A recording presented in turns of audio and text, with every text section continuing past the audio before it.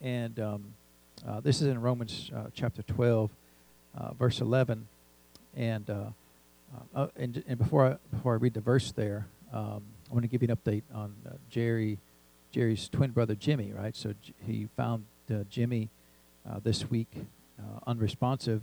He was at home working, and just fell over, and his son was there, and so they called the EMTs, and his son knew CPR and was able to do CPR on him until the EMTs got there and took him to the hospital. And I think he had, well, it wasn't his stents, but they're going to put I think his heart wasn't beating right, so they're going to put a pacemaker and a defibrillator in him sometime this week. But they had put him in an induced coma, and but Jerry knows how to pray, right? And so he prayed for him, and so he's doing good now. So he's responsive now and awake, and they've taken him off all the stuff, and they're just scheduling him to go in and put a pacemaker. But it was really close, you know. They almost lost him because he was unresponsive there for a while at home. So, and so it's good to know the Lord, amen. It's good to know that even in a situation that God does not desire someone to leave this earth early, amen. And you know, they're only in their 70s, and that's still young, right? And so, Jerry's in good health, and so being twin brothers, you know, there's no reason why him to go home early and for Jerry to stay here. And they've been close all through their life there, and so being twins, it's fairly common, especially identical twins. So they're identical twins.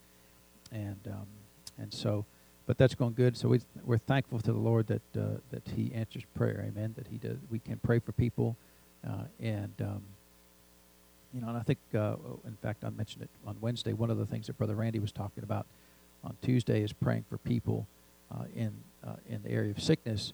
And if you don't know anything about them, you always pray 100%, amen. Lord, 100% recovery, 100% restoration.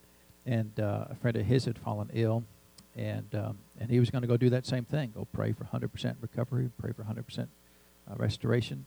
And the Lord said, no, you can't do that, you know. He has decided that he wants to come home, and so you can't violate somebody's will, right? So you can't override their will. Well, this is what I want you to do instead of what you want to do. So you can't do that. So if the Lord tells you information that's different than, that's unique to that person, then you have to go with what that person's desire is, amen. And so if that person wants to go home to be with the Lord, it would be inappropriate to pray otherwise, amen. And so, and that's what, it was a friend of his that he'd known for many years that went home to be with the Lord. And so if the Lord does give you more information, then you go with that, right? But if He doesn't give you more information, then you can assume that, well, He didn't tell me anything else, so I'm going to assume that the Word of God will apply here, and I can pray for their restoration. And so that's what Jerry did for his brother Jimmy. So, and so we thank God for the results there. So, in Romans chapter 12, it says in verse 11, it says, "Not slothful in business, fervent in spirit, serving the Lord." And of course, we could meddle a lot just at the beginning of that verse about not being slothful in business.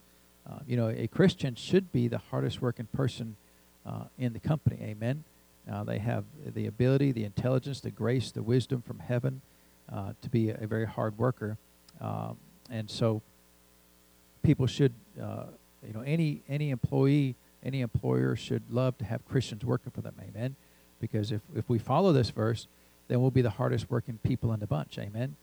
And you know, it's really, I really consider it an unfair advantage to be an employee as a Christian, because you've got grace, you've got wisdom, you've got supernatural ability, you've got insight, you've got the work ethic, you've got the ability to be not slothful in business.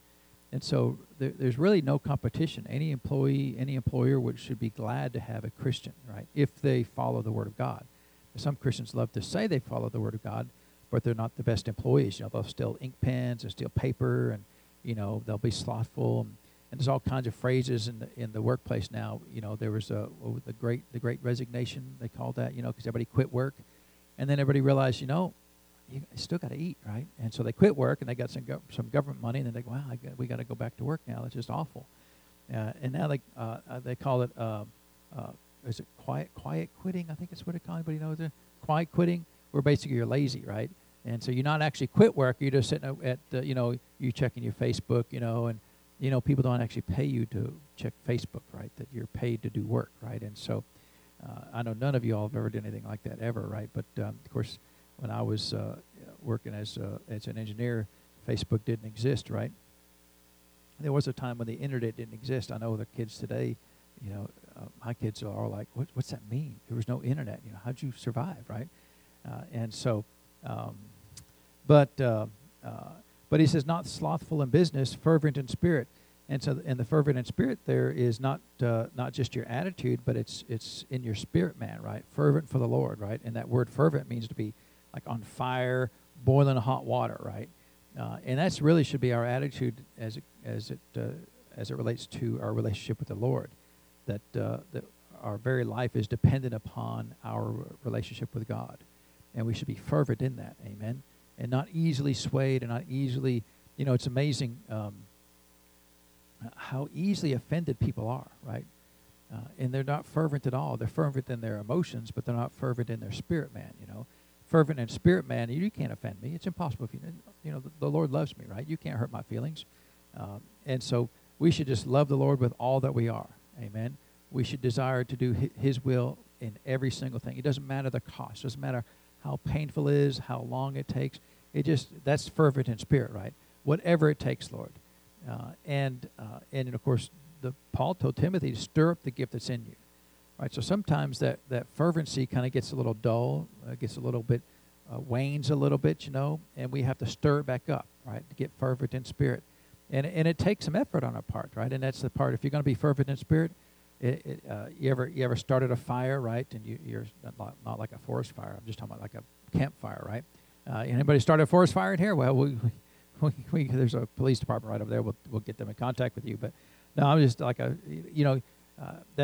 after a while it burns up really hot, right?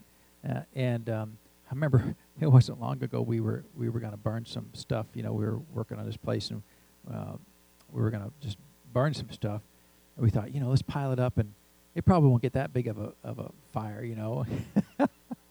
I think every time I've thought that, I was so wrong, I mean, every time I thought, this fire can't get that big, and then it's, 3 stories tall, you think, I hope it doesn't escape this little thing here, and that's fervent right there, right?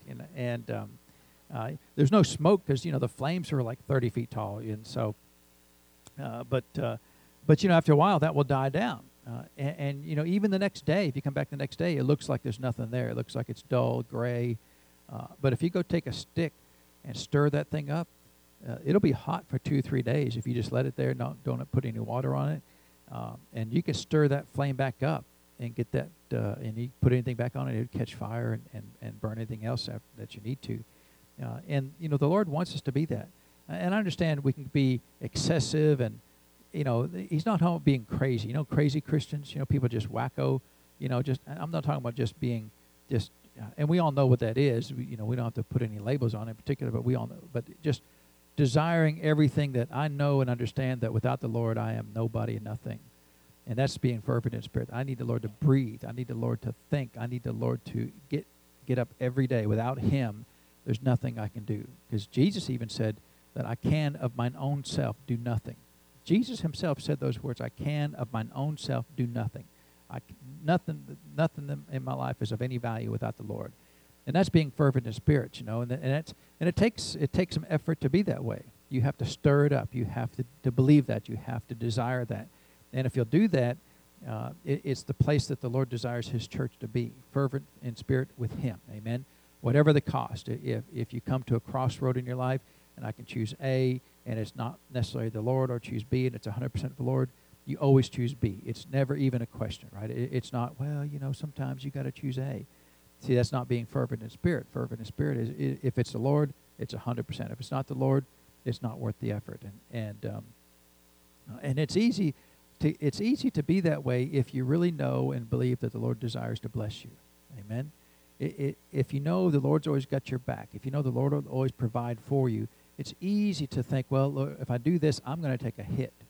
But it's still the best thing to do versus, I'm going to compromise a little bit so that I come out on top. But see, that's if you you have to compromise to get on top, then you don't believe the Lord will take care of you. Amen. I believe no matter what happens, if I do what I believe is right, I'll always be okay. And in that, there are a lot of people who think that they've got one over on me. They've got some money out of me, or they took advantage of me. I never think that. I never think, wow, they really got one over me. I think, Lord, as far as I know, that was the right thing to do. They took advantage of me, but you've got my back. And I'd much rather have the Lord have my back, even if I'd made a mistake and done something or gave money away to somebody that I maybe shouldn't have. I never regret it. I never think, wow, because I'm going to do it to the best of my ability. What do you want me to do, Lord? And everything I have, all of my resources that I have, and whatever they are, whether it's my intelligence or my money or my time or whatever it is, it all belongs to the Lord, 100%. And that's being fervent in spirit. And so I'm never afraid. I'm never afraid to help, never afraid to give, never afraid to do anything for anybody. And I remember one time after my pastor died, he died in 2007. He was not a perfect man. Anybody met any perfect people yet? Except for my wife, I've not many perfect people, right? And so, but our heart's desire was to bless him over these years, and they received special offerings for him, and I would give, and my wife and I would give, and we gave a lot of money to that church over the years. And after he died, somebody came up to me that I went to church with for many years at that same church and said, "Wow, don't you wish you could get all that money back that you gave to him?" And I thought, that's a terrible thing to say, because I wasn't giving it to him. I was giving it because I believe with all my heart the Lord wanted me to give that money to him. And so what if he was wrong? What if he used it for the wrong purpose? It's none of my business. If I believe it's me for the will of God to do this, then what happens after that is none of my business. Even if they did something wrong with it, which I don't know that he ever did anything wrong with it, but it was really just, because I'm thinking, well, then you're only doing it to get the glory from men, right? Remember we talked last week about doing good things, but don't do them to get the glory of man. You do them to make sure that God gets the glory. If you're doing something for somebody with the hopes that they recognize you and they thank you publicly and those types of things, well, then you're doing it for the wrong purpose anyway. And so I'm going to be fervent in spirit, and I'm always moving forward. And I say that phrase a lot. I'm always moving forward. Somebody does something to me, I'm moving forward. I'm not going to sit there and somebody does something to you, we'll stop and build an altar there and cry at this altar of victimhood for days, weeks, months, and years and complain about what they did. I'm moving forward. I ain't got time for that. You do something wrong to me, I got to move forward. I'll forgive you. I'll pray for you. I'm moving forward. I've got to move forward with the Lord Jesus, and I'm going to be fervent in spirit and follow the Lord all the days of my life. Amen. And if it gets a little dull, I'll stir it up. I'll poke it, and start declaring and confessing and singing louder, and whatever it takes. Amen. And so I would encourage you, you're going to have to meditate on that yourself, right? About being fervent in spirit and figure out what that means for you, right? And it doesn't mean, some people think being fervent in spirit is going down with a Bible on the corner of the street and preaching hellfire and damnation. To me, that's not fervent in spirit. You can be fervent in spirit and just be right there on fire for God. Amen. You don't have to be telling people, that, because I don't think the good news is not you're all dying and going to hell, right? I don't know how that's good news to anybody, but he said go into all the world and preach what? The gospel, right?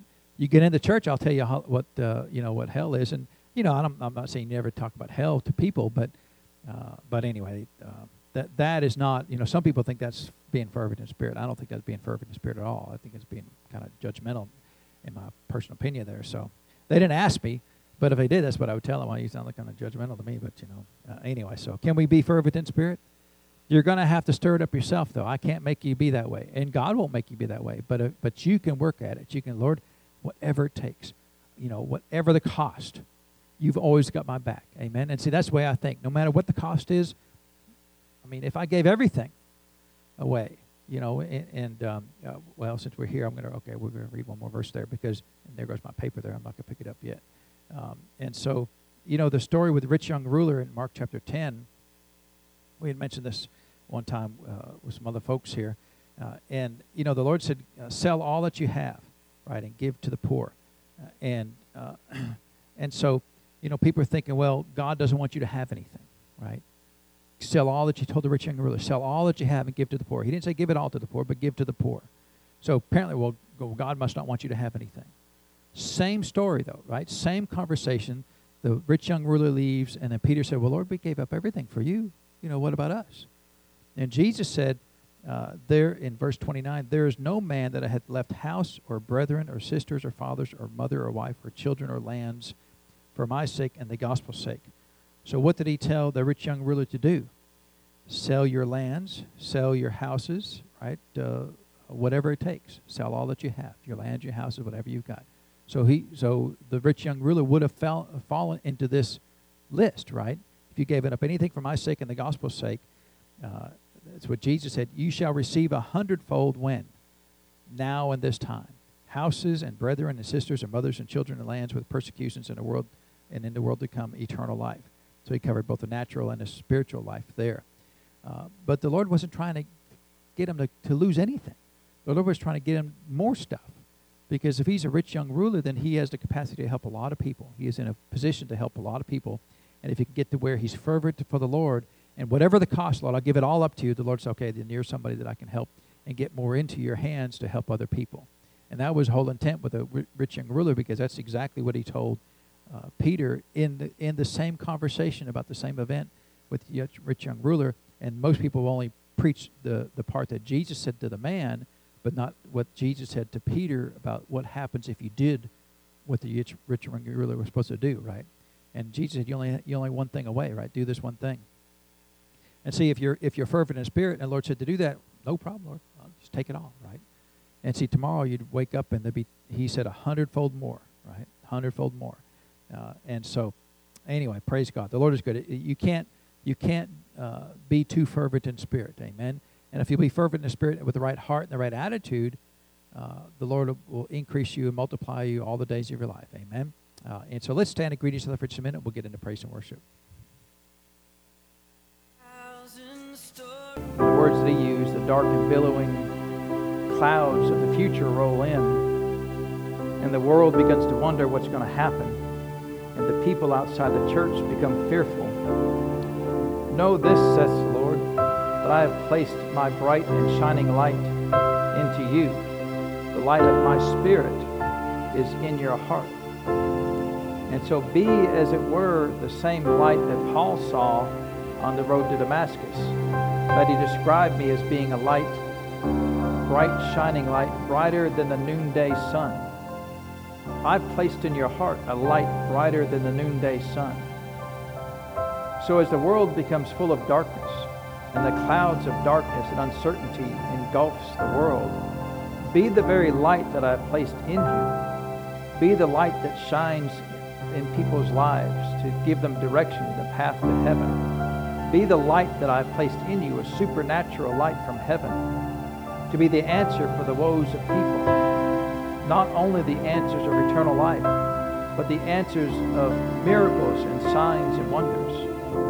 For I've placed that same light that Paul saw on the road to Damascus into each one of my people, into my children on the earth, knowing that the days to come will be full of the darkness of the enemy.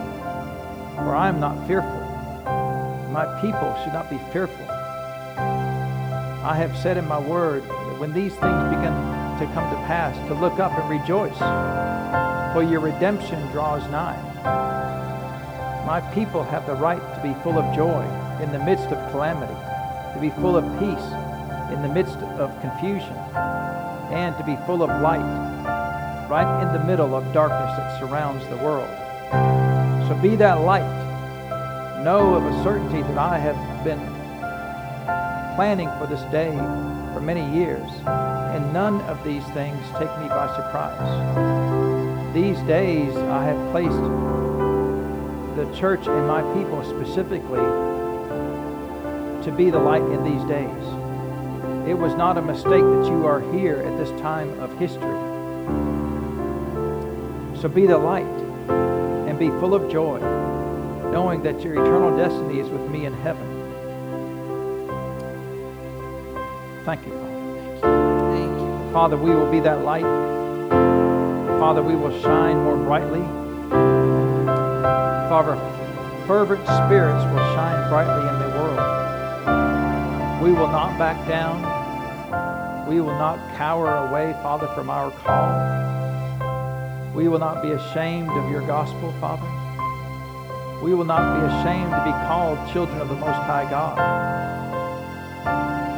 Father, we will not be ashamed to say that sin is sin and darkness is darkness. For we are the only light the world will ever see. And that light is you, Father. So, Father, we thank you. We thank you, Father. The world will see your glorious gospel of light. And they'll see it through the lives of your people. So, Father, we thank you for this. And we give you all the praise and the honor for these things in Jesus' name. Amen. Well, is the Lord good? We appreciate him. Amen. You know, I just go through my day on a regular basis and just tell the Lord thank you. You know, just thanking him for sometimes I just say thank you, you know, and then sometimes I'll give him a list of things, but I'm always just thankful for the Lord. Amen. And for his goodness and kindness, and because I know he desires good things for me. Amen. I'm never uncertain about that. I'm never wondering, well, God, do you really want me to be blessed? He always wants me to be blessed. Amen. He wants me to be, he created the natural world, the spirit world, the soulish world. He wants me to be blessed in the natural world, the spiritual world, and the soulish world. Let's get them in the same order. If he created these three worlds, he wants me blessed in these three worlds. Amen. So many in the church have always wanted to leave it only in one realm, the spirit realm. And they get mad because you want to include the blessings from heaven in all the realms that you reside in. Well, I didn't create these realms. God did. If he created these realms, he'd want me to be blessed in these realms. Amen. And it's just, sometimes I wonder about people, you know. God gave us a brain, but somehow people stand at the back door and say, please check your brain, put it over here, because you're not allowed to have a brain in church, right? And then when you leave, then you get your brain on the way out. And sometimes people get the wrong one, right? And so I don't know what that even means, but you know, we'll go on from there. Amen. And so let's open up our Bibles to the book of Matthew, chapter 5. We are talking about the Sermon on the Mount. And of course, this is the longest dissertation that Jesus gave to the people, right? And of course, he did it for chapters 5, 6, and 7. So there's a lot of good information in here. And one of the things that we begin to see is that Jesus wanted to take the time, he wanted to slow down a little bit and start letting the people know that, hey, you've lived under the old covenant for all of these years, centuries, right? About 2,000 years from the time of Moses till Jesus. So you've lived under this law for 2,000 years. And he said, there's a change coming. And you need to be aware a change is coming. One of the hardest things that people ever do is change. You ever notice that? They will stay with the same thing, just till forever, right? I've been wearing this same shirt since I was in high school, you know. I'm never changing this shirt again, you know. I've been wearing these same clothes, you know. And of course, you know, guys, we love that, right? Because you'll wear the same way out-of-date clothes because eventually in 20 or 30 years, they'll come back in style, right? It's all retro. Now you call it retro, right? Now, oh, yeah, it's retro clothes, right? You know, well, it just means they're old. And so, but some people just hate change, just hate change. And the nation of Israel hated change, right? They did not want to change, right? They fought it tooth and toenail, and they went through, and some of them made it, right? Some of them transitioned into the new covenant. A lot of the regular people did, but the leadership didn't, right? The whole plan of the Lord from before the foundation of the world was, he went to Abraham and said, I need somebody I can have a covenant with in the earth. And you know, the Bible doesn't tell us, but I just know in the Lord, I just know every generation from Adam, he'd go to somebody, hey, will you have a covenant with me? I need a covenant of a man in the earth. I need somebody in the earth to do this. Because you remember over in Ezekiel 22, he said, I was looking for a person, a man to intercede. One man to intercede. He said, I found none. Well, if he could find one person to intercede, you know, for generation after generation, he couldn't find one person to have a covenant with. And finally, Abraham said, I'll take that deal. You know. So you're saying that if I just say yes, you'll bless me beyond imagination. Yeah. That's all I can do, say yes. Yeah. Nothing else. No, that's it. And you know, other people go, nah, I'm not going to do it. You know, can you imagine that? I'll bless you. Everything you do, I'll bless you, right? You just got to say yes. And Abraham's like, I'll take that deal. I'll take it. You know, and the Lord blessed him, right? He said, I have made you the father of many nations. He changed his name. And then they were the people. We don't have time to go into why the Lord had to pick a people, that gets into some authority and the work of the enemy at the time. But then the nation of Israel grew out of Abraham, became this great nation of faith, carriers of the covenant of God all the way through the history. It was always the Lord's intent that, my plan is I've got to get my spirit into humanity. I've got to get my spirit into their spirits. That's the end game. And in fact, hang on to Matthew chapter 5, but turn over to Galatians chapter 3. The end game of redemption is right here. A lot of times people want to focus on sin and even being born again, right? Getting our spirits made brand new as the end game of redemption. That's not the end game of redemption. Galatians chapter 3 tells us this. Of course, we like verse 13. Christ hath redeemed us from the curse of the law, being made a curse for us, for it is written, cursed is everyone that hangeth on a tree. So did he redeem us from the curse of the law? Did he redeem us from the blessings of the law? He did not. There's nothing that says he redeemed us from the blessings of the law. So if there are any blessings in the old covenant, do they still belong to us?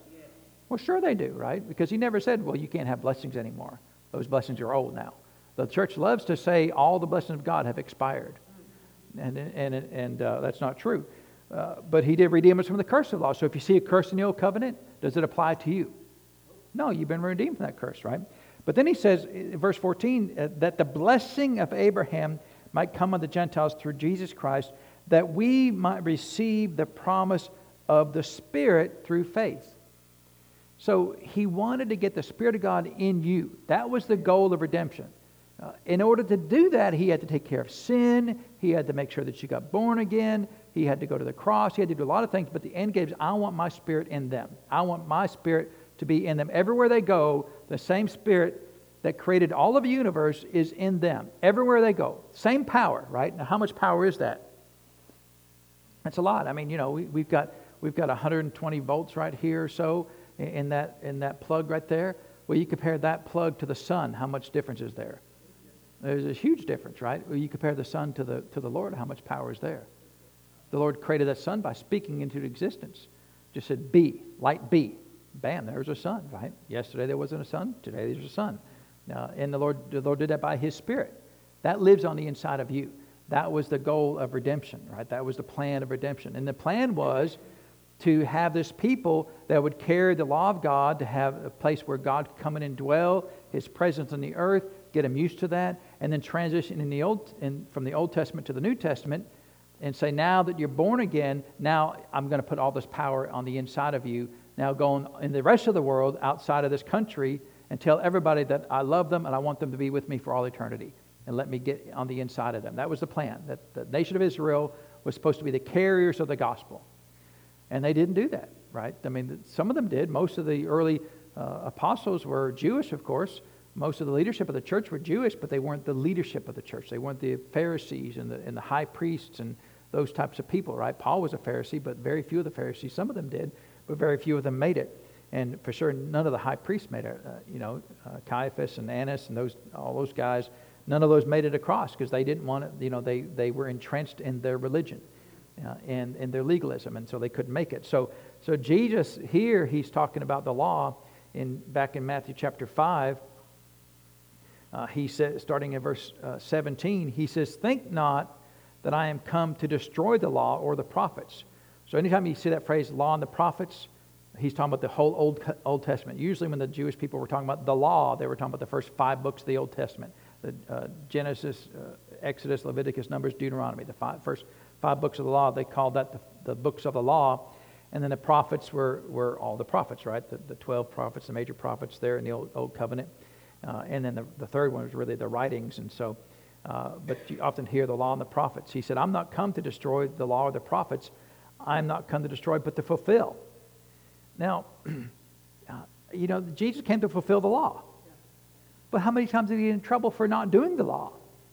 You remember when he healed the man or healed the woman with the spirit of infirmity on the Sabbath? And they got mad at him, right? I think we talked about this not long ago, last week or two. But they got mad at him. You're not supposed to heal on the Sabbath because they called that work, which is kind of a strange definition of work. But basically, you could save someone's life, but you couldn't put a Band-Aid on them, right? Or you could put a Band-Aid on them, but you couldn't put any Neosporin on them, right? Because the Band-Aid would keep them alive, but the Neosporin, will help them get better. So that's work. That's just dumb, right? I mean, we look at it and go, well, that's dumb. Well, how many laws are you keeping, right? So he, in one sense, he came to fulfill the law, but at the same time, according to their definition, he wasn't keeping the law. But who wrote the law? God wrote the law, right? He wrote it on tablets of stone, gave it to Moses, right? And he told him the rest of the things to write down. And so the Lord wrote, and really, I believe it was Jesus himself that was talking to Moses in those cases. If you got a different opinion, that's fine. But Jesus, the head of the church in the New Testament, he was probably the head of the law in the Old Testament. And so he's the one who wrote the law. God wrote the law, however you define him, with Jesus or the Spirit of God or God the Father. God wrote the law in the Old Testament. And he still wasn't good enough for people on the earth, right? You ever notice that? Jesus appeared and he still wasn't good enough. You're not nearly as good as we are. When Jesus isn't good enough for you, you're intense, right?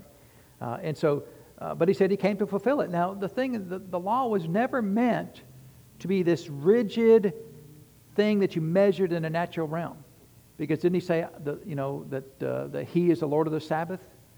Remember, his disciples were walking through the field and were eating some of the wheat or corn or whatever it was in that field at the time, and why aren't you keeping the law? And he said, well, David didn't do it. Remember, David went into the temple. There was a story where David was hungry. He was on the run from Paul or King Saul, and he was hungry, and they went in the temple and ate the bread that was only there for the priests. And the law was if you violated that, you were stoned to death or killed. And there was so much capital punishment, jaywalking,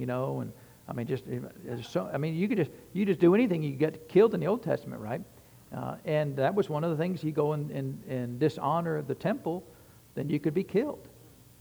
And yet David did, and he wasn't killed. And Jesus made a point of it. He didn't. He was fine. He said, I'm the Lord of the Sabbath.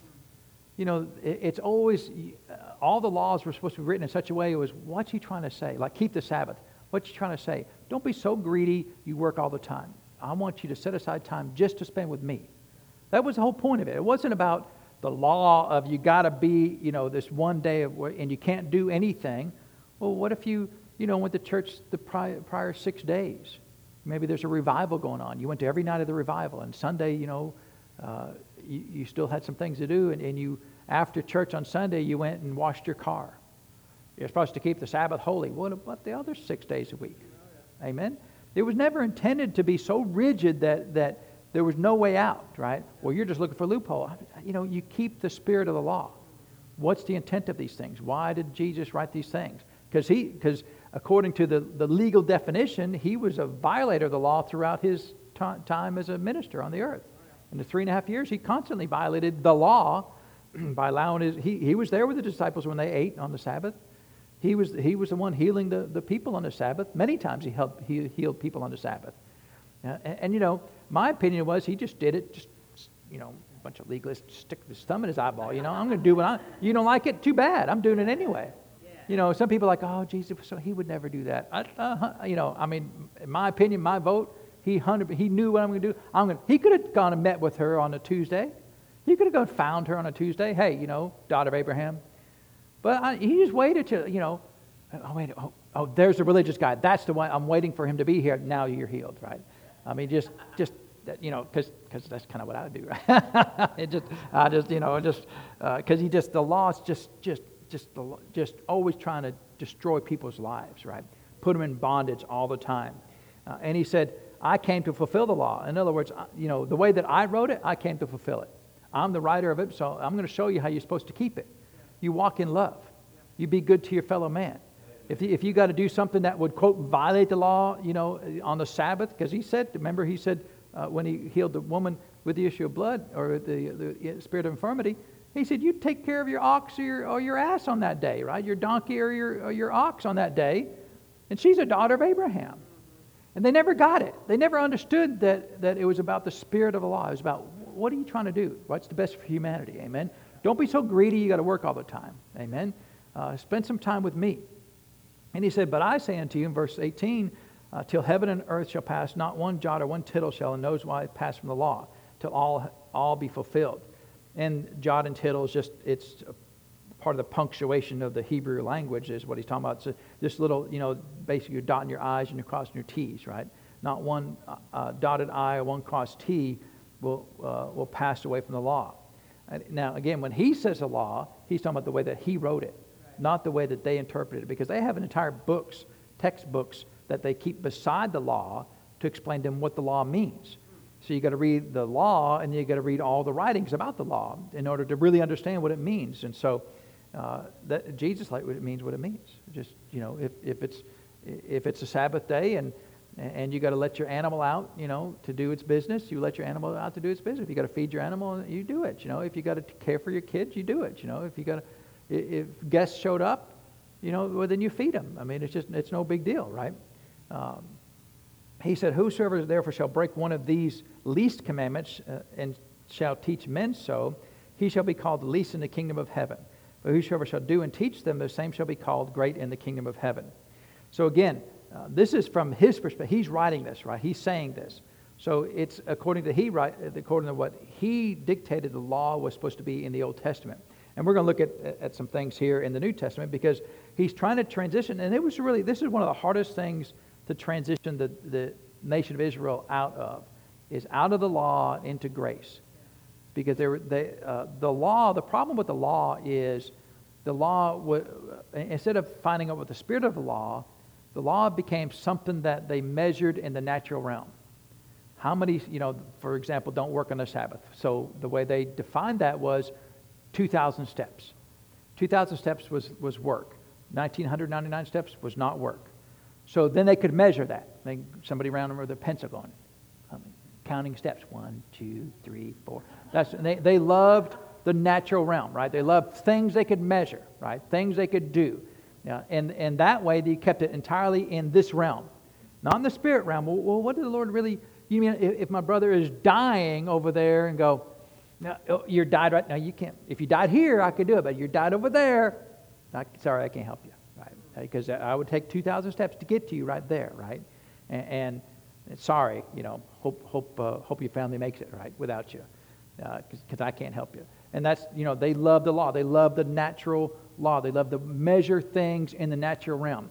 Because if they could measure things in the natural realm, then they could figure out how I'm better than you.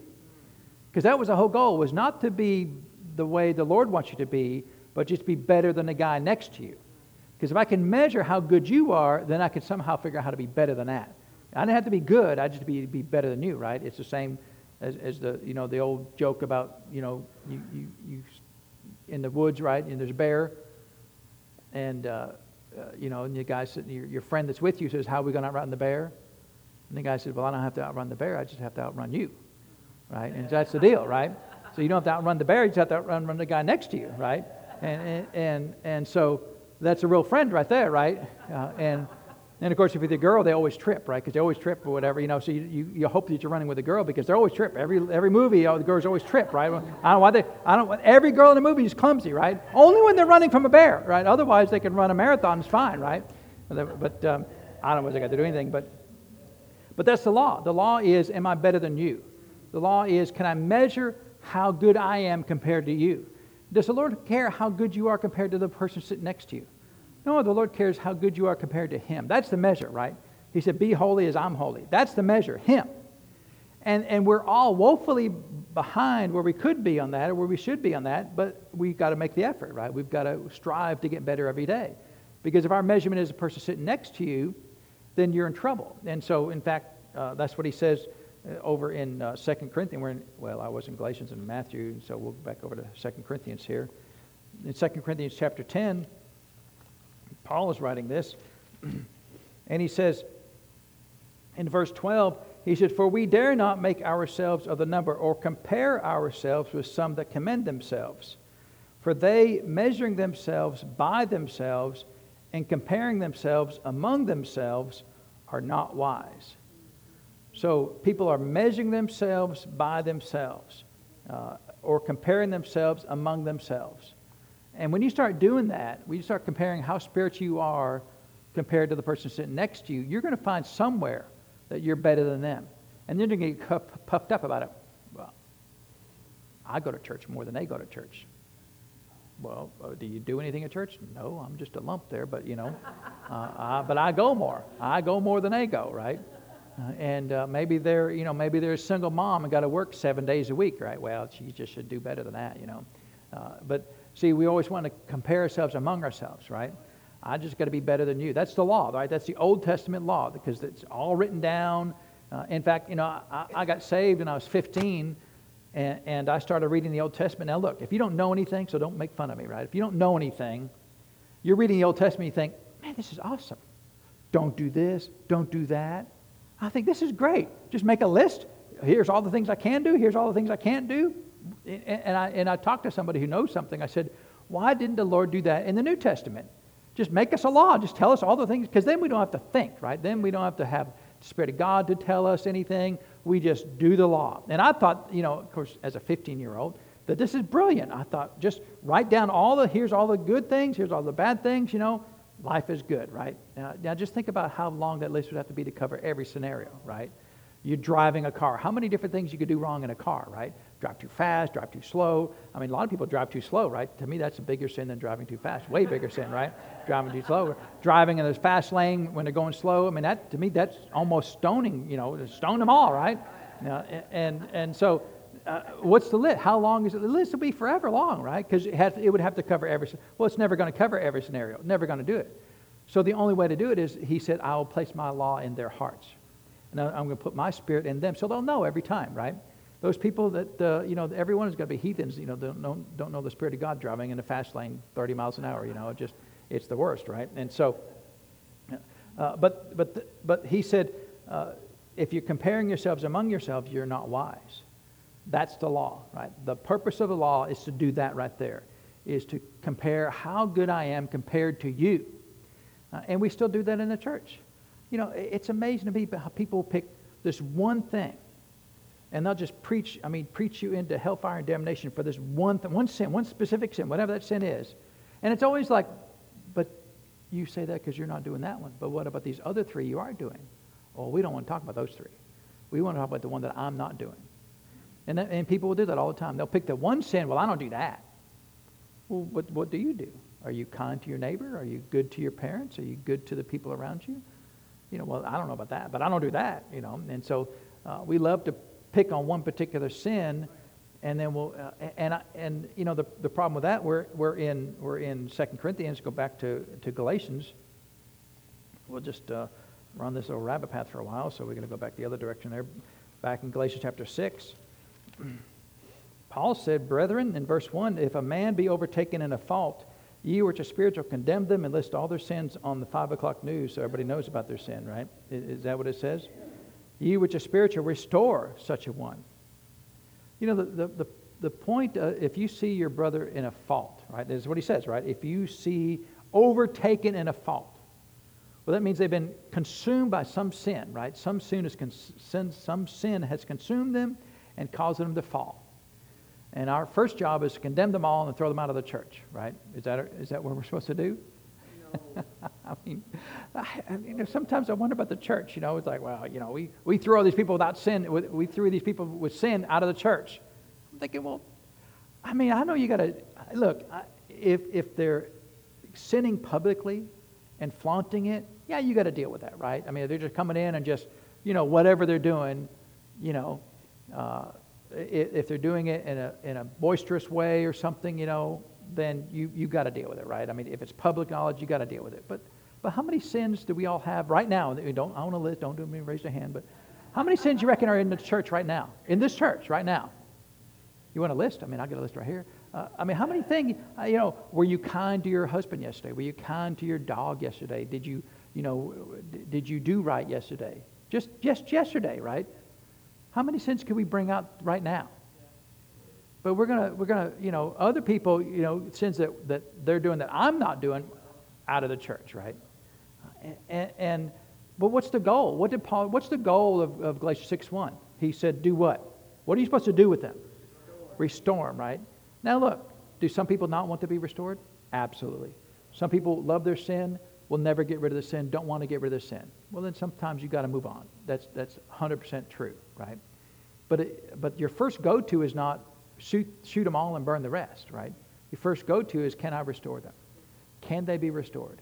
Can we help them get to where they need to be? Because they're in a fault, right? Brethren, right? He said, brethren, if a man be overtaken in fault, ye which are spiritual, restore such a one. In a spirit of meekness, considering yourself, lest you also be tempted. That last part of the verse, there's something about the law of sowing and reaping. If you choose to just harp on somebody's sin over and over again, you're going to wake up one day with the same desire to do that sin, didn't even know it. And I can't tell you how many times preachers will get and just put you into the pits of hell for one sin, and then you wake up tomorrow and they're on the 5 o'clock news for doing that very thing. And they probably weren't doing it 2 days ago, but because they just want to just condemn everybody for doing that sin.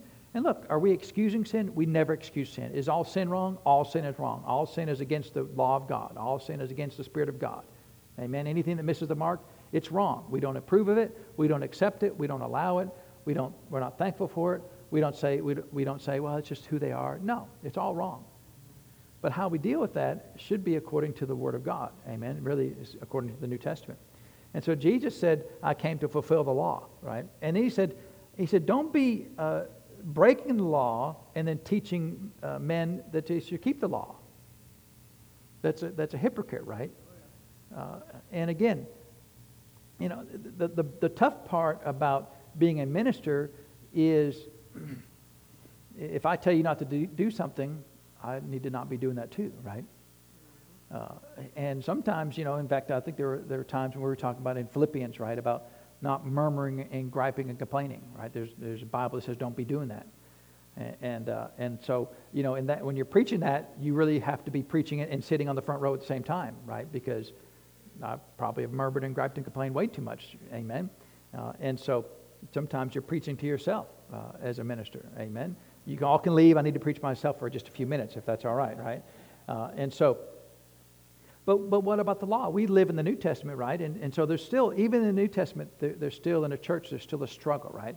Anybody got a 10 Commandment sign on it? Don't tell me. Actually, don't tell me. I want to know. You know, because we had some guy come around, you know, have got these 10 Commandment signs. Place one in your front yard. But do we keep the 10 Commandments today? Are the 10 Commandments on the list of things we've got to do, right? Don't, you know, have no other gods before me. Don't take your name in vain, right? Don't commit adultery. Don't commit murder. Don't be covetous of your neighbor's wife. You know, that's not all 10 of them, but that's a lot of them. Well, let's see what Paul said. Amen. Let's turn to Romans chapter 10 to begin with.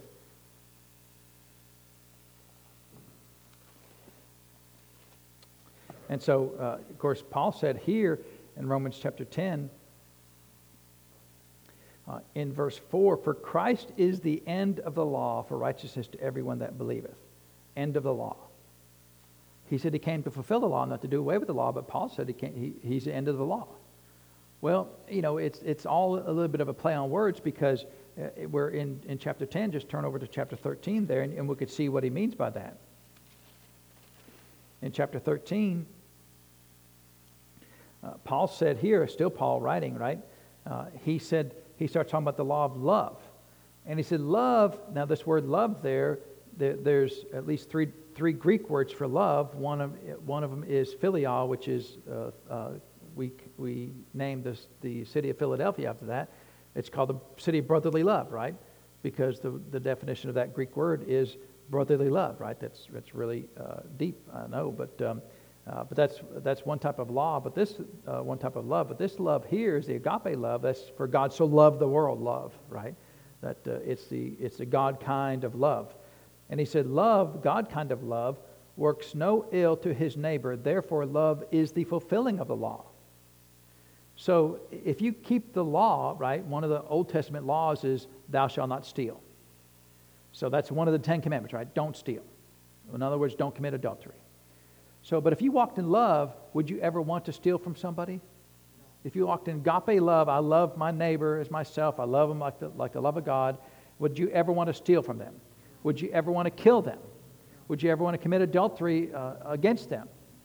No. So if you actually walk in love, the real love of God, would you, the full of this love, because also in Romans chapter 5, you go back just a few more chapters there, he said in verse 5, and hope maketh not ashamed, because the love of God, again that same love, that agape love, The love of God is shed abroad in our hearts by the Holy Ghost, which is given unto us.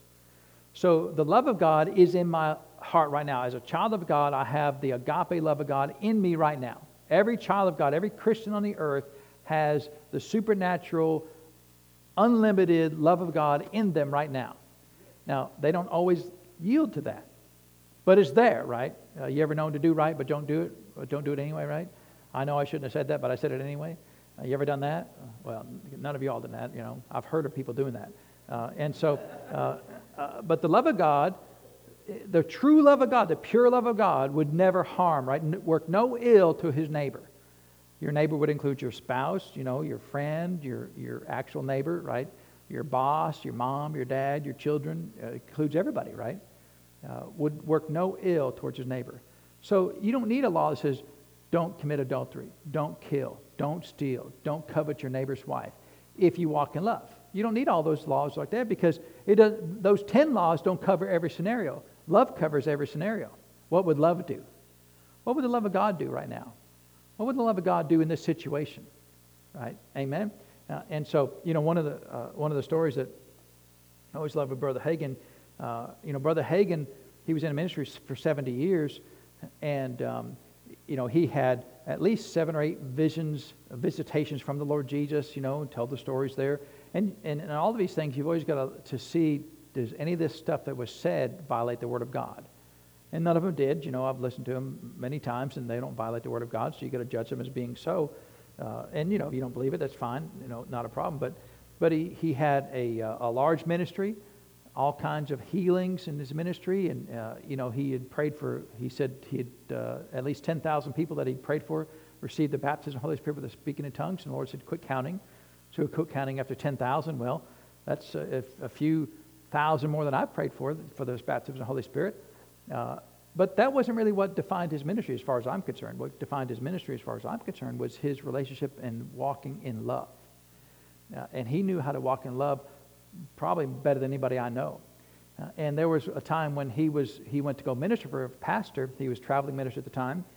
And he gets there, and normally when you have a traveling minister, you got to care for them, right? Take care of their food and their housing. And that day, it was rare that you went to a hotel. You usually stayed at the pastor's house, right? And so nowadays, there's more hotels and nicer hotels. And so most of the time we have ministers stay at a hotel. Well, we've always, I guess, no one's ever spent the night with us, right? I don't know if I want them spending the night with me, right? I mean, I may want to watch TV or something, and a little loud, and it's my TV. I'll play it as loud as I want to, right? And so, you shouldn't play it that loud, well, whatever. But but that back then he stayed with the pastor, so he's at the pastor's house, and the first night they go to the service. He does the service. They come back. He said, well, sometimes it depends on the minister. Do they want to eat before the service, after the service? So they didn't eat before, so he's assuming they're going to eat afterwards. They get home. As soon as they get home, the pastor goes to the bed, straight to bedroom. Doesn't offer them any food. It's really odd, and so they get up the next morning thinking, well, because he's traveling with his wife, maybe they're going to fix us a big breakfast, right? He gets up, they're gone. And it's really odd, and they look around. There's no food in the fridge, no food in the cupboard or anything, and well, maybe they just went to go get food, right? Well, all day long they're waiting. Never come back with any food, and they come back to the house right in time to go to the church, and they grab them, go to the church. And maybe eat afterwards. Same thing. Rinse and repeat. Come back after church. Immediately go to bed. Don't say anything. I'm not saying anything about food, right? And this goes on for like 3 days. After about the 3rd day, they start rummaging. They find like a hot dog and a couple crackers, but still nothing, right? And it was really, that gets really weird after a while. With things that are weird, but they don't want to talk about it being weird. You ever been around situations like that? How come we don't talk? Have you seen the big elephant in the room? How come nobody's talking about this right here, right? Nobody's feeding him. But nobody's saying anything about it, right? Like, hey, we don't feed our pastors, our ministers. That's really weird. And so about the 3rd day, he said, I'm going to go call the superintendent of this denomination because, this pastor shouldn't be treating us this way. Well, is that fair to call the superintendent of the denomination, right? That's a kind of a loaded question right there, right? Well, that's what I'd do. I'd call him right now, fire him all, fire him and everything, right? And burn the rest. And so he left the room and went down. Now, back in the day, remember, there used to be one phone in the hallway on a little phone table, right? And remember, it had long cord, right? And you always hoped you got a cord that was like at least 20 feet long. That way you could go down the hall in the kitchen, right, and talk to him. Then God invented, the 20th century, right? And so he went down there, Colin came back, and his wife said, what did he say? He said, I couldn't do it. He said, my heart would not let me do it. He said, I can't be part of this man's failure. That's what he said. Because if he called him, because Brother Hagin was well respected in the circles of that denomination, he could have called him and said, this pastor is not doing right. You need to rebuke him and take him out of his position. They'd probably done it because he was well regarded in his denomination. But he said, but if I do that, then his failure is on me. I'm the cause of now, the thing about it is these things will take care of themselves, right? But for us, are we going to be part of somebody else's failure, right? Because that wasn't Galatians 6:1. That wasn't part of restoring anybody. And so he said, I just can't do it. And of course, later on, the pastor ended up leaving the ministry just by himself. He's just going to fail in that way all by himself. He doesn't need my help to do that. And so people say, well, over the years, people have accused Brother Hagin of being someone with a character flaw. He doesn't want to deal with things. But see, what they don't realize is he did deal with it. He looked at it with love versus his actions that he could have done and said, I can't cause this man to be a failure. And now people say, well, then, that pastor got one over on him. That pastor took advantage of him. No. Brother Hagin had a very large, internationally known ministry by the time he took his last breath on the earth. But, he wasn't that way for many years, but the Lord promoted him and increased him to get to that position. What are you willing to do to get to the position that God wants you to be in? Are you going to get there by stepping on the backs of everybody in front of you? There's a lot of people, they're so full of selfish ambition, they'll burn everybody to get to where they want to go. So the law of love is the fulfillment of, I came to fulfill the law, right? He came to fulfill the law by putting his love in us. That allows us to fulfill the law. That way we don't have to go, well, let me go refer to my list of do's and don'ts and see if this is on there, right? And if it's not, well, then I can do it. But not if it's going to cause somebody else harm, right? So now in every situation, all you got to do is look at the situation and go, God, you're the God of love. What would you do in this case? As a loving God, what would you do? As a loving God, what should I do? Your love lives on the inside of me. What should I do? Now, sometimes you've got to correct people, right? You can do that in love. Amen. Did Jesus turn over the tables in love? He did. He went into the temple, turned the tables over, whipped them in love. That sounds hard to believe, but sometimes that's necessary, right? But he wasn't doing that all the time. Amen. Because he's going to start talking about some other things in the next section here about anger in different areas. But the thing about Jesus fulfilling the law, he came to show us that love is to fulfilling the law. By God so loved the world, I'm going to show you, here's how you fulfill the law. You walk in the love of God that's on the inside of you. That's my goal, is to get this love on the inside of you, and that will automatically fulfill the law. And none of it will ever have to be done away with. People always want to go, yeah, but what's my list? What's my list of do's and don'ts? That way I can compare myself to you. But if all you want to do is compare yourself to me and finding out how more spiritual you are than me, I've already lost, because you're going to find something that you're more spiritual about me than I am. That's why I need you, because if you're more spiritual about in an area than I am, I need that. I need to find out what you're doing that's better than I am. That's how we work together. Instead of using that as a competitive advantage of, I'm better than you in this, therefore I'm better than you, well, then that's complete failure of God's desire. He wants us to work together, that where you're strong and I'm weak, then I draw from your strength and find out how you did that, and I grow. Instead of condemning each other for every single thing we do, why don't we do what Galatians 6:1 says and restore each other? Amen? And will there be times when you have to separate? Absolutely. There'll be times when you say you need to leave. No problem at all. I got no problem with that. If that's the case, if they're incorrigible and just refuse to repent, fine, we move on, right? Let somebody else deal with that, because sometimes they'll listen to somebody else other than you. Amen? Fine, right? No problem. But that's not my first go-to. Is not shoot them and burn the rest, right? My first go-to is, Lord, how do I restore them?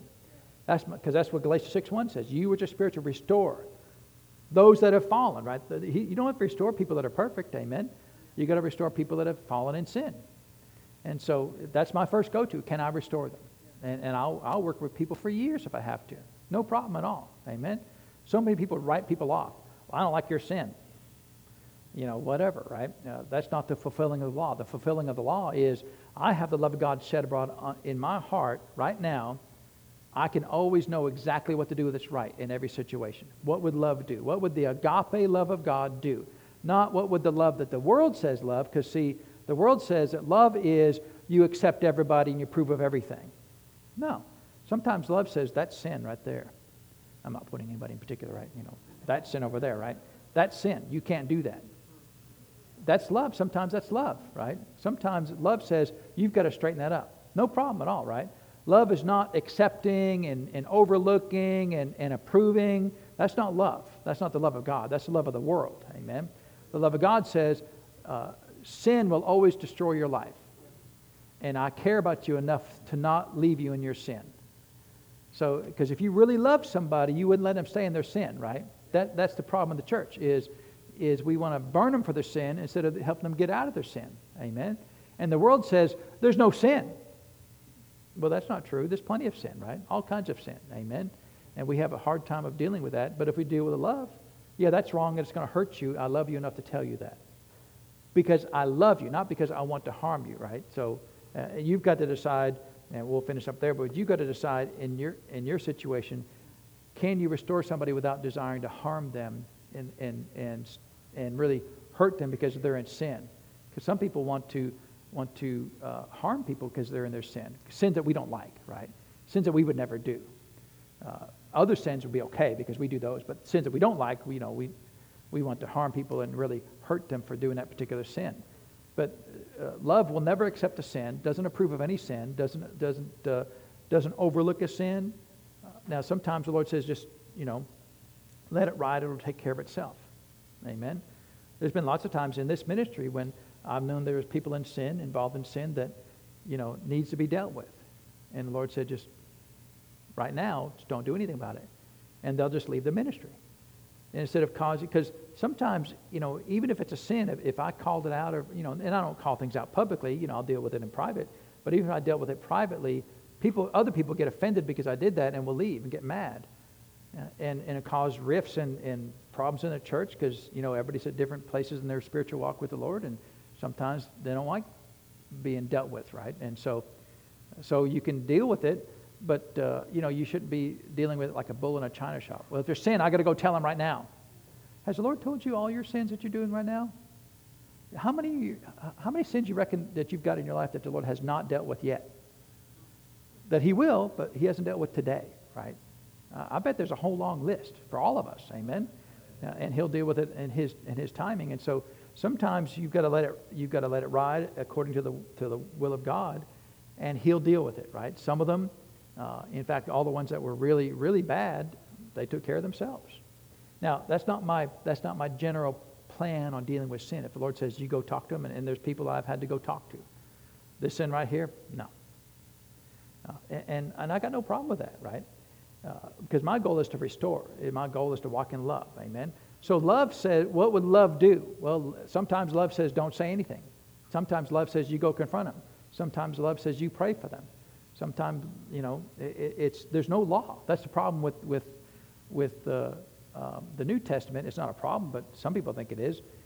There's no exact same way to cover every scenario. You can have the exact same scenario 2 days in a row, and love will say, deal with it one way one day and a completely different way the next day, because love considers the person involved in that situation. So there's no law. I can't tell you how you deal with every circumstance. Only the Spirit of God can tell you that. Only the love of God can tell you that. Amen. But if you'll endeavor to walk in love, and what Romans 13:10 says, love works no ill towards his neighbor. If you're doing anything that would cause your neighbor harm, right, then that's a violation of the law of love, and it's a violation of the whole law of God, because the only law today is the law of love. That's it. There's only one law. And so if you violate that law by causing ill towards your neighbor with the intention of causing ill, right? Sometimes you just say hello and that ruins their whole day, right? Well, that's not on you, that's on them. But if you go and whatever, pour salt on their yard or something, that's working ill towards your neighbor. Amen. And it's a violation of the law of God. So Jesus came to fulfill the law. But he came to fulfill it the way he, as the writer of the law, chose to fulfill it, by replacing all those do's and don'ts with one law of love. And that covers every scenario, and it's a great law, amen? But you're going to have to work at it. Every day you got to get up and say, I walk in the love of God. The love of God lives on the inside of me. I choose to walk by love. Not a doormat, right? Not love according to the way the world says love, but love the way that you want me to walk in love, Lord, right? If I got to turn over some tables, praise God, I'll turn over a table, no problem, right? If I got to get a whip and chains out, no problem, right? Whatever it takes. And sometimes you just don't say anything. Well, I got to say something. Well, sometimes the law of love says don't say anything, amen? And so, and we'll close with this.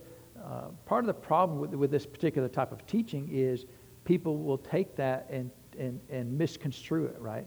Love becomes acceptance and approval and allowing of all sin.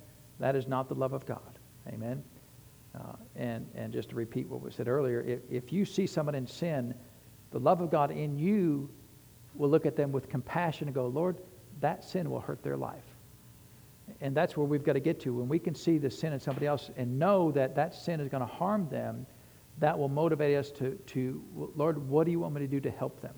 I'll start by praying for them. Sometimes I'll go to them. Sometimes I'll get somebody else involved. Whatever it is, but the love of God will allow the compassion to rise up because you know that sin will hurt them. And that's the key, right? All sin will hurt you. All sin will drive you towards death. Amen? And if I see that in your life, then that compassion of me will rise up and go, Lord, I don't want them hurt. I don't want them to see destruction. I don't want them to see their life ruined because of their sin. Or even, somewhat hurt. It doesn't have to be always end up in complete destruction and total disarray. It could just be they get cold towards the Lord, right? Or just something, that doesn't end in death. Amen? And so let's pray and thank the Lord for His word today. So, Father, we thank you for the word. And, Father, we thank you that you are the fulfillment and completion of the law, Father, because you've replaced the letter of the law in the old covenant with the law of love in the new covenant. And so, Father, we have the capacity as children of God to fulfill your law 100% each and every day in our lives by walking in your love. Your love lives in me, Father. Agape love, the love of God that motivated you to send your very Son for the whole world. That same love lives on the inside of me to motivate me, Father, to give my life to whatever I need to give it to, Father. And so, Lord, we thank you for that. We give you the praise and the honor for it, Lord, in Jesus' name. Amen. Well, praise God. Is the Lord good? It's especially if you come from kind of old school, kind of, and even, I don't know if it's limited to Pentecostal, but kind of the old school religious mentality, talking about doing away with the Ten Commandments is nearly heresy, right? But we're not done away with the Ten Commandments. We fulfilled the Ten Commandments, amen, by walking in love, amen. So that's why I asked you if anybody got the Ten Commandments hanging on their house, or in the yard or something. I don't, because I just have the one law, right? I walk in love, and everything else is taken care of. So, well, let's get ready to receive this morning's tithes and offerings, amen. Has the Lord been good to us? Has He been good and kind to us to give us jobs and income and those types of things? It's a blessing to give to the Lord, amen. And so we thank you for your faithfulness in giving, and the Lord's been gracious to us. And so let's pray and thank the Lord for the opportunity to give today. So, Father, we thank you that it's a blessing to give. In fact, you said, Father, in your word that it's more blessed to give than to receive. Father, because you've been so good to us. And so, Father, with thanksgiving and kindness, we give to you. We give into your kingdom. We thank you, Father, that as we give, that your kingdom is advanced, that your vision specifically for this ministry, Father, is completed. And so, Father, we thank you that as we sow into this ministry, we have a part in this ministry. Father, for all the fruit that this ministry produces, we have a part in that. And so, Lord, we thank you that as we're faithful to give, that according to your word, Father, you said that with good measure, pressed down, shaken together, and running over, shall men give into our bosom. We thank you that you are a man of your word, that you will always take care of us and provide for us. And so, Father, we give freely and thankfully because of your kindness. And we give you all the praise and the honor for it, Lord, in Jesus' name. Amen. Well, praise God. Jared, come ahead and receive the offering. Don't forget that food is there in the kitchen. And we'll go through the stuff that we have right now, and we'll put a list probably on the slides there about the kind of foods that we can use, and that way we get a good amount of food for people that we can help. Amen. And so. I think there'll be some work to put those food boxes together, unless has somebody already done all that? Okay, got started on that. So,